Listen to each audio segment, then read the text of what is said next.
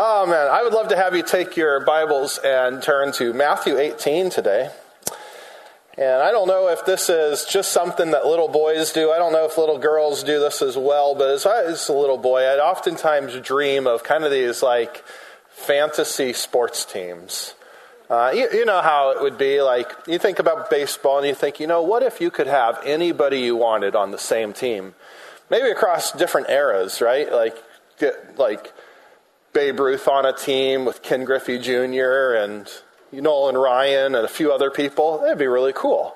Or maybe it wasn't sports. Maybe it was something like movies. As a kid growing up in the 80s, boy, that'd be cool. Someday they had this movie where Sylvester Stallone and Arnold Schwarzenegger and everyone else was in the same movie. And then The Expendables came out and it wasn't that great. It was not that great. But in 1992, something that only little boys dream of happened. For the first time ever, NBA players were allowed to play on the Olympic basketball team. And in 1992, the Dream Team was formed, and it was amazing. On the same team, you had people like Michael Jordan.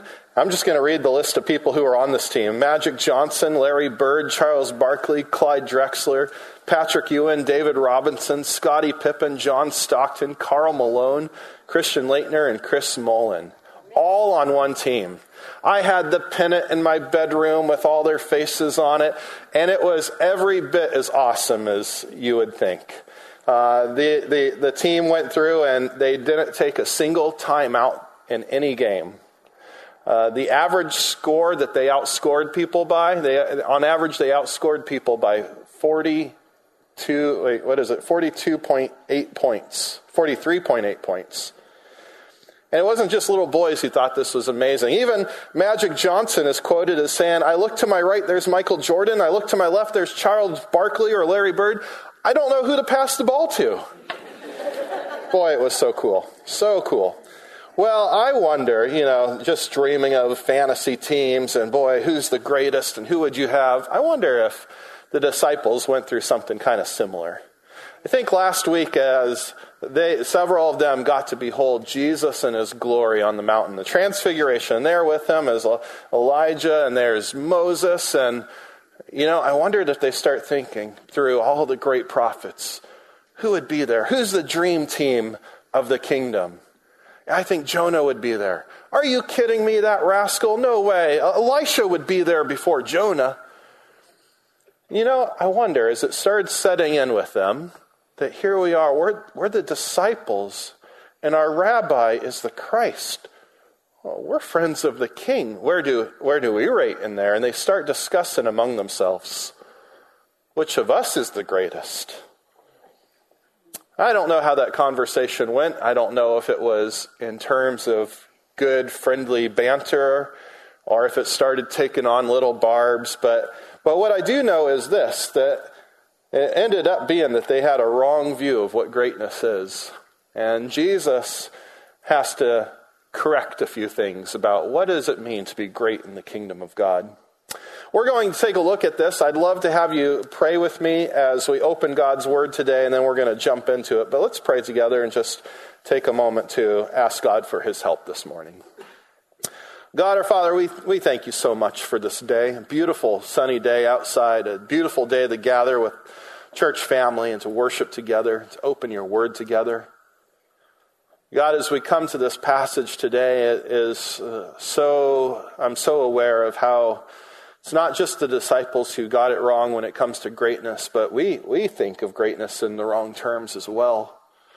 We get influenced by our culture and our society, and the way that our culture views greatness oftentimes finds its way into the church where it shouldn't be. So God, as we open your word this morning, I would pray that you would help us to see truth. Help us to get a better and better idea, understanding of who you are. Help us to draw near to you, O God. We need your help in this. We need you to soften our hearts, help our ears to be listening ears. And so, God, we ask that you would help us today. Thank you for your word. Thank you for this time together. We pray this in the name of Jesus, through the Spirit. Amen. Well, I trust that you have found Matthew 18, and what I'm going to do today is I'm not going to read the whole passage all at once. We're going to read through it piece by piece, but setting up a little bit of what's going on here. Matthew doesn't really tell us where the disciples are, but we do see in Matthew 19 that they leave their ministry in Galilee. So at this point, they're still kind of, their home base is Capernaum. Oftentimes it seems like Peter's house was really where they hung out as a group. And so probably what's happening here is Jesus has given them one more lesson before they head off into a new phase of ministry. So Jesus here has the disciples around him, and the conversation comes up about greatness. Now, Matthew doesn't tell us this, but in other gospel accounts, especially Mark, we find out that the disciples weren't too eager to let Jesus know what they were talking about. They were perhaps a little embarrassed about this fact that they were arguing about who would be greater in the kingdom. But Jesus asks them about it, and they end up asking, who is the greatest in the kingdom? And Jesus is going to give them an answer. What we're going to find today, though, is in this answer, not only is Jesus going to address the question of greatness, but he's going to look at what does a community look like within the kingdom? What is community supposed to be? And these things are connected. Now, as we read the passage today, I want us to be aware that all of chapter 18 fits together in one discourse. This is the fourth of 5 discourses in Matthew. And it's important that we keep it together because oftentimes chunks of this get taken by themselves, and oftentimes we end up with a very different understanding of what the text is saying when it's not within its context, okay? So we're going to see that, and you might find some surprises today. But I'd like to read the first 4 verses, and let's go ahead and jump into this. So Matthew 18, verse 1, at that time the disciples came to Jesus saying, "Who is the greatest in the kingdom of heaven?" And calling to him a child, he put him in the midst of them and said, "Truly I say to you, unless you turn and become like children, you will never enter the kingdom of heaven. Whoever humbles himself like this child is the greatest in the kingdom of heaven." So what Jesus begins to do is he's redefining greatness, and he's defining it as childlike humility. Now the disciples are being told they have to become like children. And what trait of children is Jesus looking at? Oftentimes we look at children and we see several things about them. Their innocence. We see their sometimes lack of knowledge. They haven't learned everything. Interestingly enough, sometimes it's that they're rather unselfish. That's strange. Aren't kids selfish? Don't they say, "Mine"? Well, they do, but it's also interesting. You know, I come home and I find toys in my yard and I'm like, where'd this toy come from? Oh, the neighbor boy knew Jilly liked it. He gave it to her. Oh, where'd her scooter go? Oh, she gave the scooter to him. Children can be unselfish.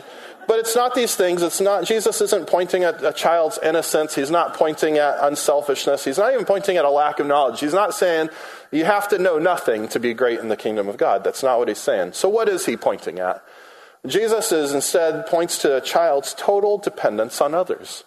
Here's what one commentator said. This is Michael Wilkins. He wrote a commentary on Matthew. He said, in the ancient world, children were valued primarily for the benefit that they brought to the family by enhancing the workforce, adding to defensive power, and guaranteeing the future glory of the house. But they had no rights or significance apart from their future value to the family and were powerless in society. The humility of a child consists of the inability to advance his or her own cause apart from the help and resources of a parent.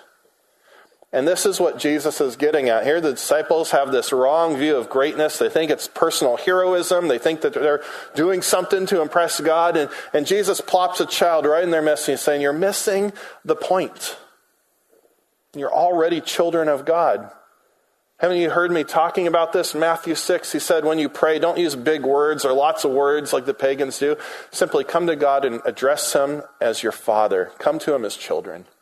Matthew 7, he talked about how God as their Father knew how to give them good gifts. And he knew what they needed even before they asked.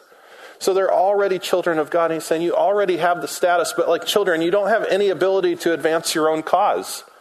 Instead, you have to approach God humbly, just like a child, saying, I'm already a child.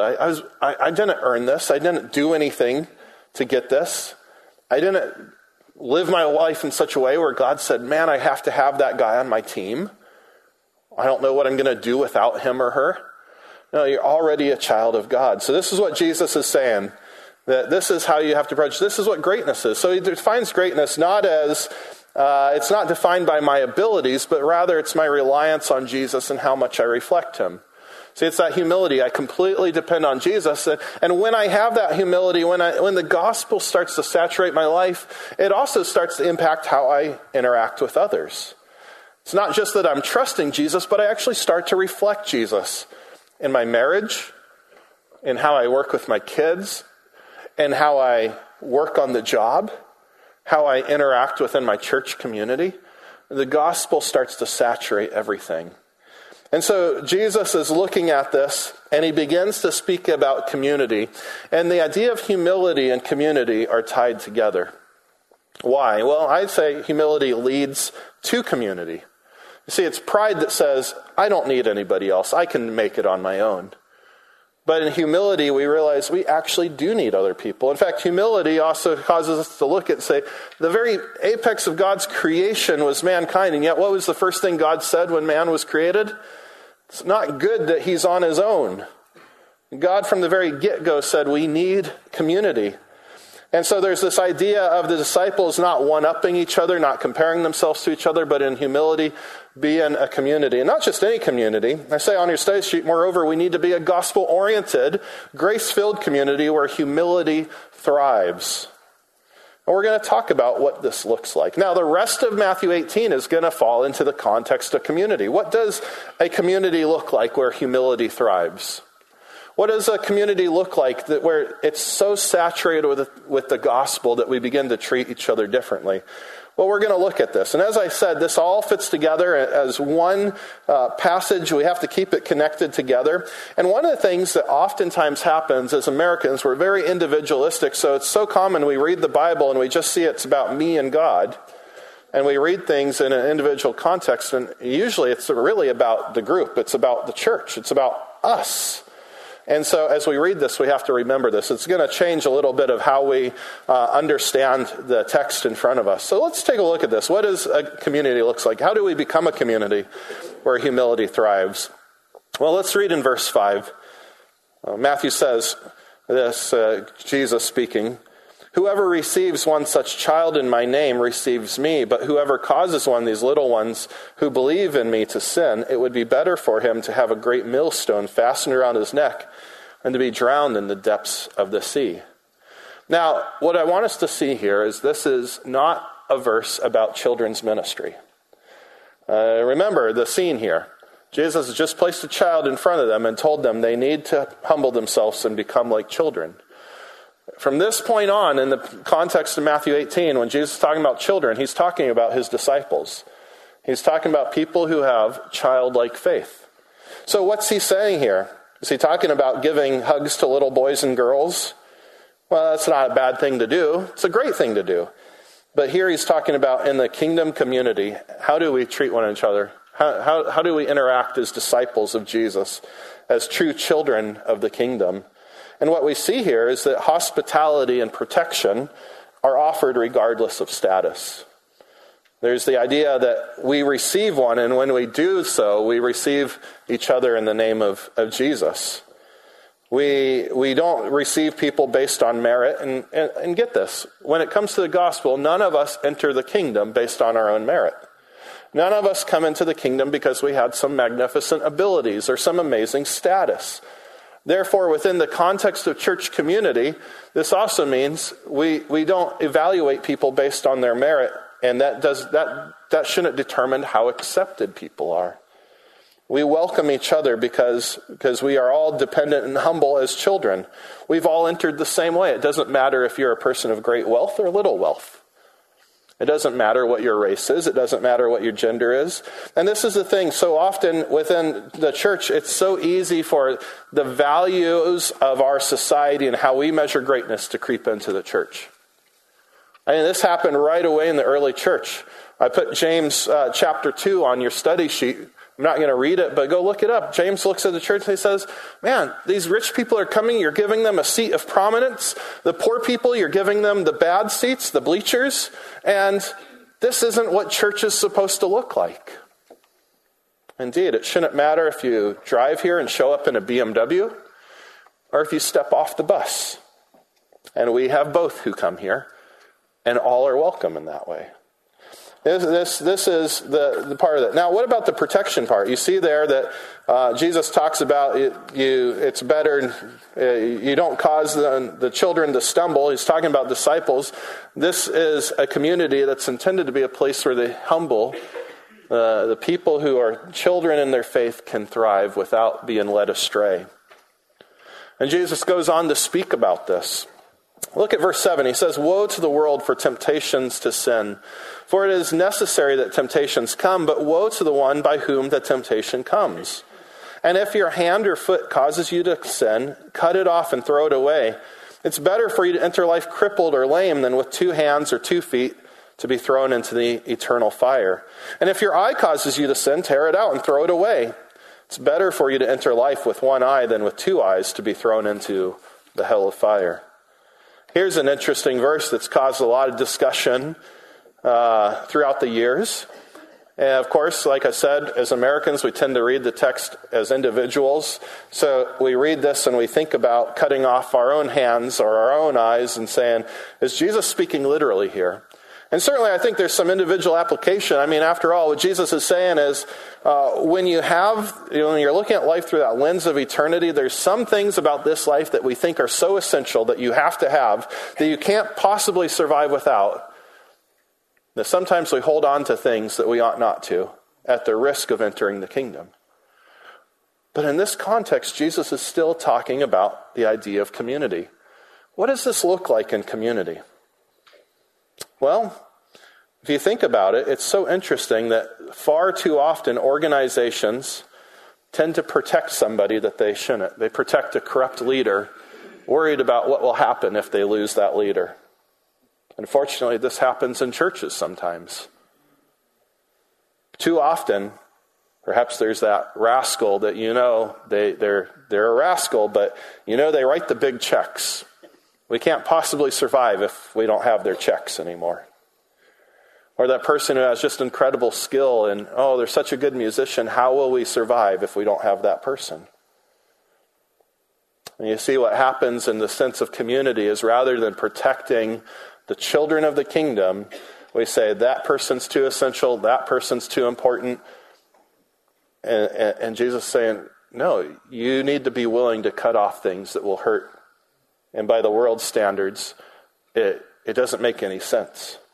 But this is what Jesus is speaking about. So, a reminder, I say hospitality and protection are offered regardless of status. Your status in this world shouldn't change how welcomed you are into church or how protected you are. When Jesus goes on here, speaking about a kingdom-oriented community, he also says this, I think it's very interesting, is that you don't have to earn value, you already have value. Look at verse 10. Jesus says, "See that you do not despise one of these little ones, for I tell you that in heaven their angels always see the face of my Father who is in heaven." That's quite a bit of value, isn't it? As a child of God, you have that status in heaven. You didn't have to earn that. You didn't do anything to earn that. That simply comes as an inheritance.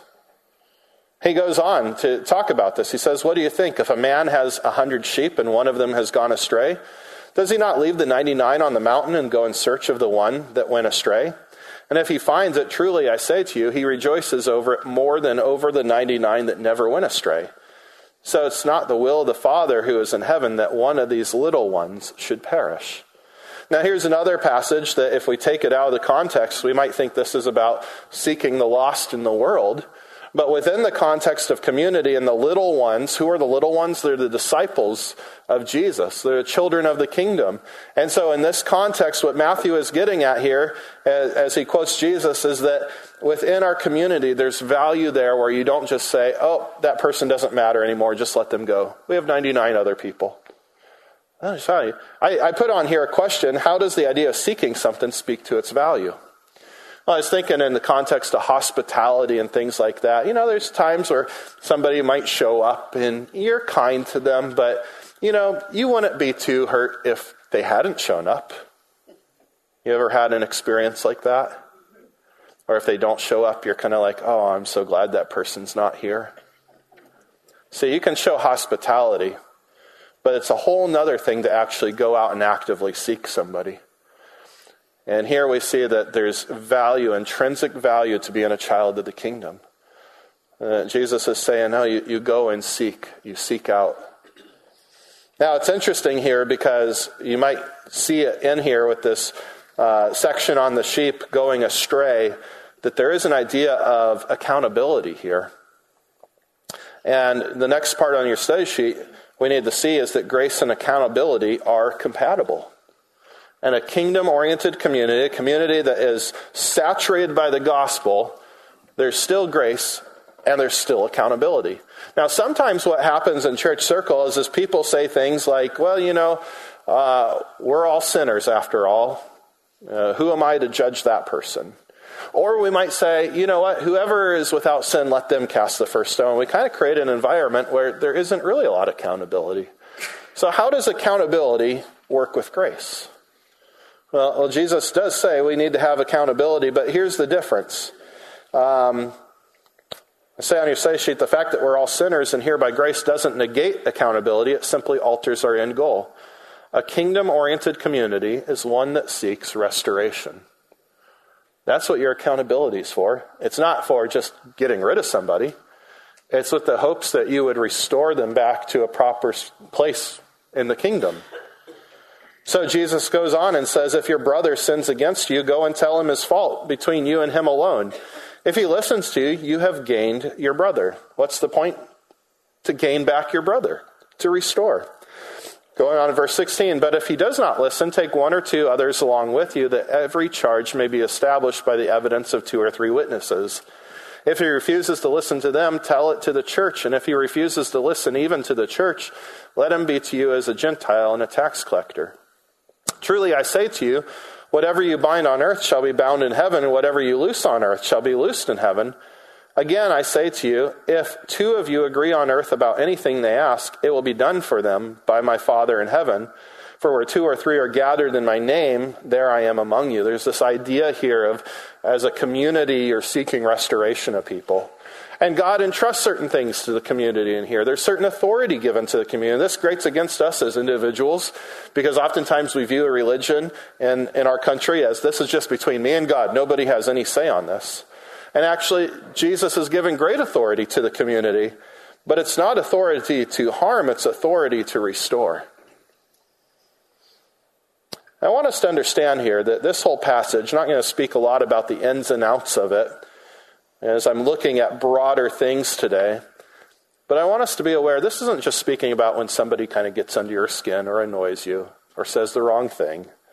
This is talking about outright sin against you. Sometimes in the church, we do need to have thicker skins, don't we? And here Jesus is speaking about greater things. And in fact, the disciples realize it because we see Peter's question. Next, Peter came up and said, Lord, how often will my brother sin against me and I forgive him? As many as 7 times? And Jesus said to him, I do not say to you 7 times, but 77 times. One of the things we have to understand about a kingdom-oriented community, a gospel-saturated community, is such a community requires radical forgiveness. If this is a community that offers restoration to people, it's going to require radical forgiveness. Because, and here's, I wrote this so you can read it, but because none of us deserve to be here, there isn't really room for us to say you can't be restored. There's not enough grace for you. We can't say that. So this is an outpouring of already the humility that we are expressing that pours out into how does it influence and touch our community. Now, what does Jesus mean when he says not 7 times, but 77 times? Well, there's a saying that I want to let you know about, a contrasting example. In the Creole tribe of Sierra Leone, they have the saying that the sun rises twice. And by this they mean, if you harm me today, I can always get you back tomorrow. In other words, what they're saying is there's always opportunity to repay evil with evil. What Jesus is saying is a contrast of this. When he's saying not 7 times, but 77 times, he's saying there's always opportunity to forgive. He's not saying on time number 78, keep track, and when you get to 78, just cast that guy out. That's not what he's saying. He's saying there's always opportunity to forgive. And we got to be careful with Peter. Poor Peter. Sometimes he kind of looks a bit dopey, but, actually, he's not off here. When he offers to forgive 7 times, he's actually being incredibly gracious. By Jewish tradition and the rabbinic tradition, the most you had to forgive somebody was 3 times. And even that was pretty generous. There were some who said after the first time you don't have to forgive again, after the second time. But certainly there 3 times, don't worry about forgiving someone a 4th time. You just, release them to destruction of God and his judgment. So Peter, in a sense, is being really, really kind. He's more than doubling it. 7 times. Aren't I a very forgiving person? And Jesus says, no. There's always opportunity to forgive. You see, what's happening here is Peter's still thinking in terms of his own abilities, his own efforts. And here's the thing, when forgiveness rests in my abilities, I'm going to be very limited in who I can forgive. This is not an easy thing we're talking about here. But Jesus begins to tell this parable, and he sees that Peter needs to, and the disciples in general, they need to understand this is the core foundation of making sense of all this. Why do you have to humble yourselves like children? Why should your community look like this? It's all in this parable. So let's take a look at verse 23 and look at this parable. Jesus says, therefore the kingdom of heaven may be compared to a king who wished to settle accounts with his servants. When he began to settle, one was brought to him who owed him 10,000 talents. And since he could not pay, his master ordered him to be sold with his wife and children and all that they had in payment to be made. So the servant fell on his knees, imploring him, have patience with me, and I will pay you everything. And out of pity for him, the master of that servant released him and forgave him the debt. But when the same servant went out, he found one of his fellow servants who owed him 100 denarii, and seizing him, he began to choke him, saying, pay what you owe. So his fellow servant fell down and pleaded with him, have patience with me, I will pay you. He refused and went and put him in prison until he should pay the debt. When his fellow servants saw what had taken place, they were greatly distressed, and they went and reported to their master all that had taken place. Then his master summoned him and said to him, you wicked servant, I forgave you all that debt because you pleaded with me. And should not you have had mercy on your fellow servant as I had mercy on you? And in anger, his master delivered him to the jailers until he should pay all his debt. So also my heavenly Father will do to every one of you if you do not forgive your brother from your heart. So Jesus tells this parable, and it's providing the foundation of what's going on here. And there's some very extreme and surprising things going on here. Of course, in the parable, I think we know right away who the servant represents. Represents us, me. The king is God. And in this parable, the second servant represents other humans in their relationship to me. So in Jesus' parable, the first servant's debt represents our sin against God, my sin against God, that vertical relationship I have. And the second servant's debt represents someone else's sin against me, that horizontal human-to-human relationship. And yet there's something really surprising going on here between the 2 debts. See, one of the things is sometimes our translations don't translate these monetary figures, and so they don't mean a lot to us. A denarii, a talent, what is that? And we lose the contrast. Well, a denarii was worth 1 day's wage. So 100 denarii, 100 days' wages. That's not a small amount of money, right? And you could calculate it different ways. You might say this is about $10,000, maybe $20,000. Maybe in a country without a middle class, maybe much less. But still a decent amount of money that the second servant owes. And yet the first servant owes 10,000 talents. Well, a talent was worth 6,000 denarii, which means 10,000 talents was worth 60 million days' wages. Or putting it in today's dollars, about $6.5 billion. So the surprising thing is the first debt is several $billion greater than the second debt. And Jesus is doing this on purpose. In fact, even talking about 10,000 talents, 10,000 was the biggest number in the Roman Empire. It's like saying almost an infinite debt. You start seeing here the ridiculousness of the first servant saying, have mercy on me, I'll pay off the debt. He has no ability to pay off the $6 billion debt. And we also begin to see just how ridiculous it is and how staggering it is that he would be released from the $6 billion debt and then come to a servant who owes him $10,000. Is $10,000 a little amount of money? No. If it is to you, come see me. I'd like to be your friend. I don't have $10,000 to loan anybody. But still, if I was forgiven $6 billion, do you think I could forgive somebody for $10,000? I think so. And the other servants see this. It's scandalous. They go report him to the king, and the king throws him in jail until he can pay it back. Can he pay it back? No, he can't pay it back. Jesus is comparing this to us. And this is, when you start thinking about this becomes really interesting, because it's saying my debt between me and God, when I sin against God, it's like a debt of $6 billion. But when someone sins against me, it's only like a debt of $10,000. But God, people can do really bad things to each other. And God, I haven't done that bad of stuff to you.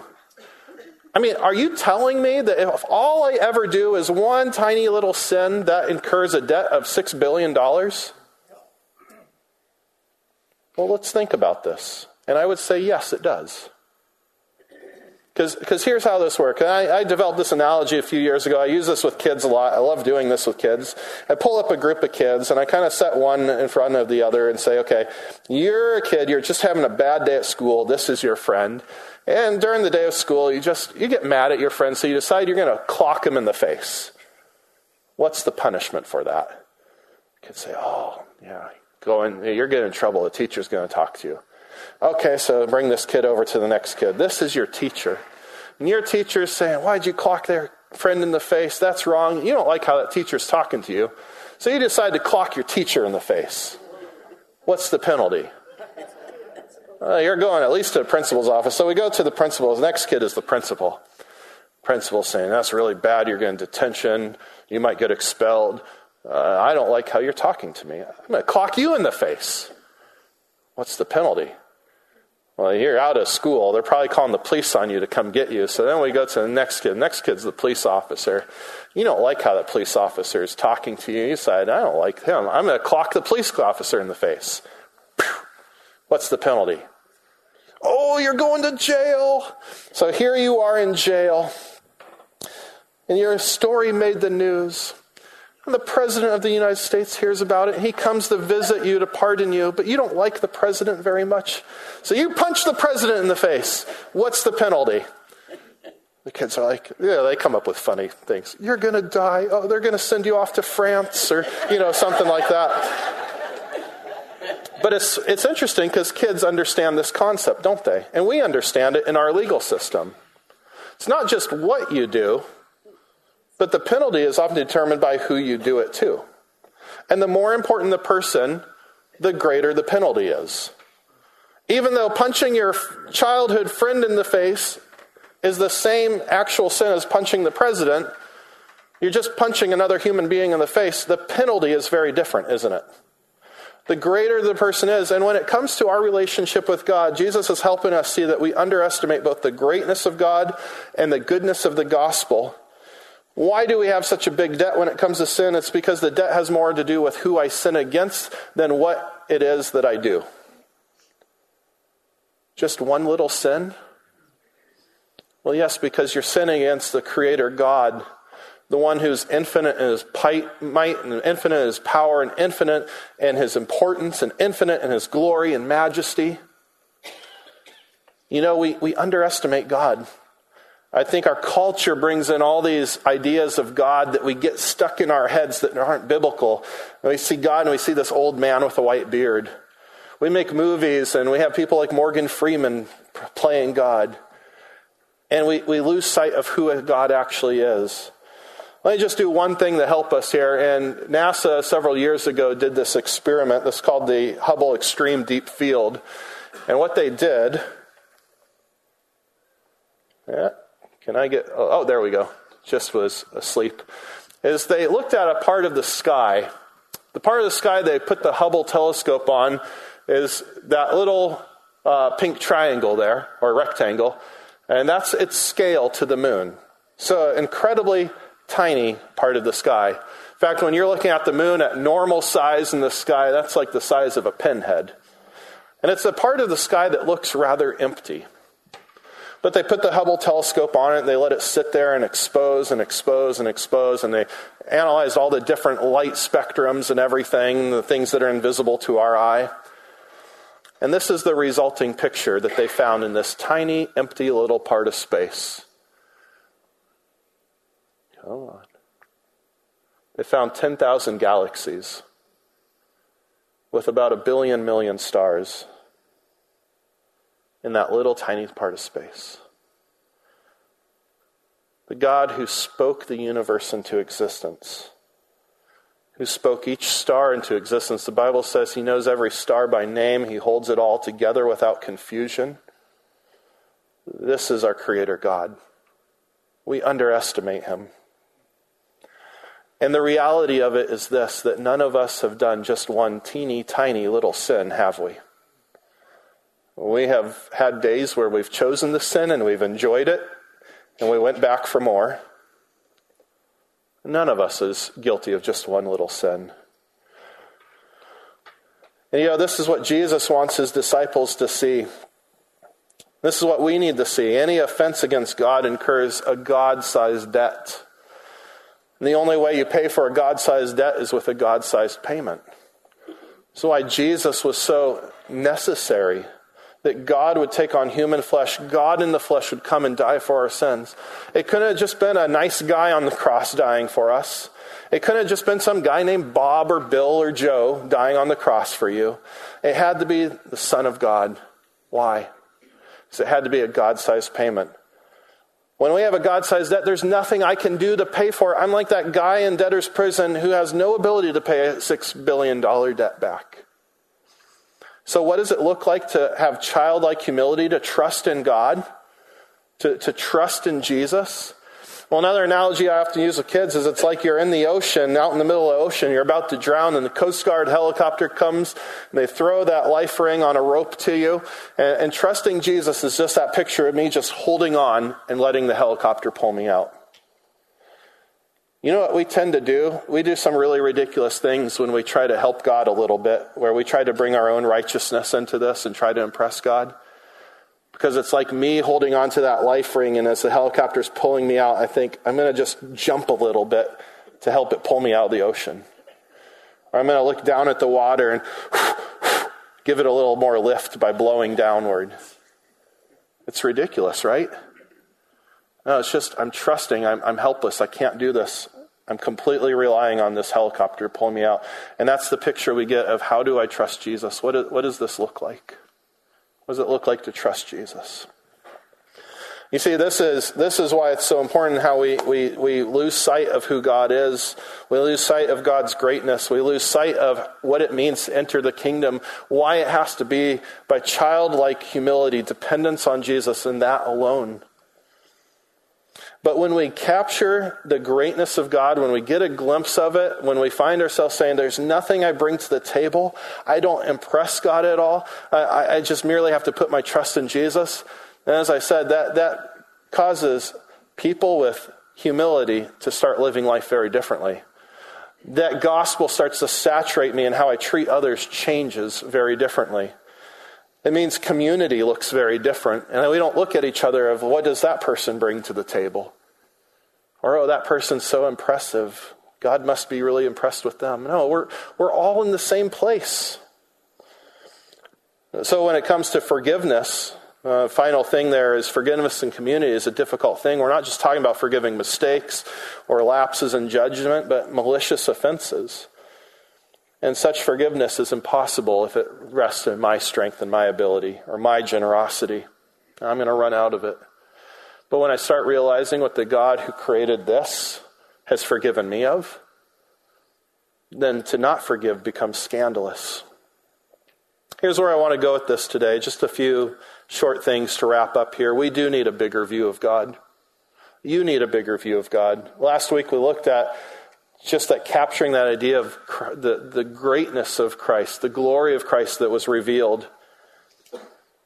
And I ask, how big is God in your life? Do you have an accurate view, or do you underestimate him? You know, if you don't have a very big God, then your sin isn't that bad, and you don't need much of a Savior. But when you have an accurate view of God, then you realize the depth of sin, and you realize how great of a Savior you need. And I want us to think about this, because when I don't have a big view of God, I end up starting to trust myself for things. And get this, think about this. Everyone Jesus is speaking to in Matthew 18 considered himself or herself to be Jesus' disciple. And yet not all of them were citizens of the kingdom. See, it's one thing that to be following Jesus as he went around the countryside, but another thing to be relying on your own merit to follow him. And Jesus is saying, you guys have to become like children to follow me, to be children of the kingdom. What are you basing your life on? What are you relying on to follow Jesus? You know, it's very possible to be a member of a church, to identify as a Christian, and at the same time not be relying on Jesus, but be relying on your own abilities and your own righteousness. And when you're doing that, you're very far from the kingdom. So what does it look like? What do we need? What do I need to do when I find myself doing this? It's to repent and say, Jesus, I need you. Help me to quit relying on myself. I simply need to trust you. I simply need to depend on you. You might find yourself needing to do that today. My final point here, I'll keep short. But the fact of the matter is this: if we all enter into this community as children, humble children, if we don't enter on our own merit, then this means that we all kind of enter on an equal playing field, and we all have something to contribute to this community. A church community isn't one where, you just rely on a few really hardworking people to make this a place where humility thrives. It depends on all of us. It's not a matter of 20% of the people doing 80% of the work, is it? So my question is, how do you contribute to community where humility thrives? As we spoke today, and it really just went by a lot of text very quickly, painted in broad brushstrokes. Perhaps there's forgiveness that you've withheld. Perhaps there's favoritism that you've shown. Perhaps you've pushed back when people speak into your life. Are there areas that you need to clean up and address? Well, these are hard things. And again, this doesn't rely on our strength or abilities. It relies on us getting a greater view of God and humbling ourselves. And I want to pray for us in that respect, because it requires prayer. So I'm going to invite you to stand, and I'd like to pray for us as we get ready to head out.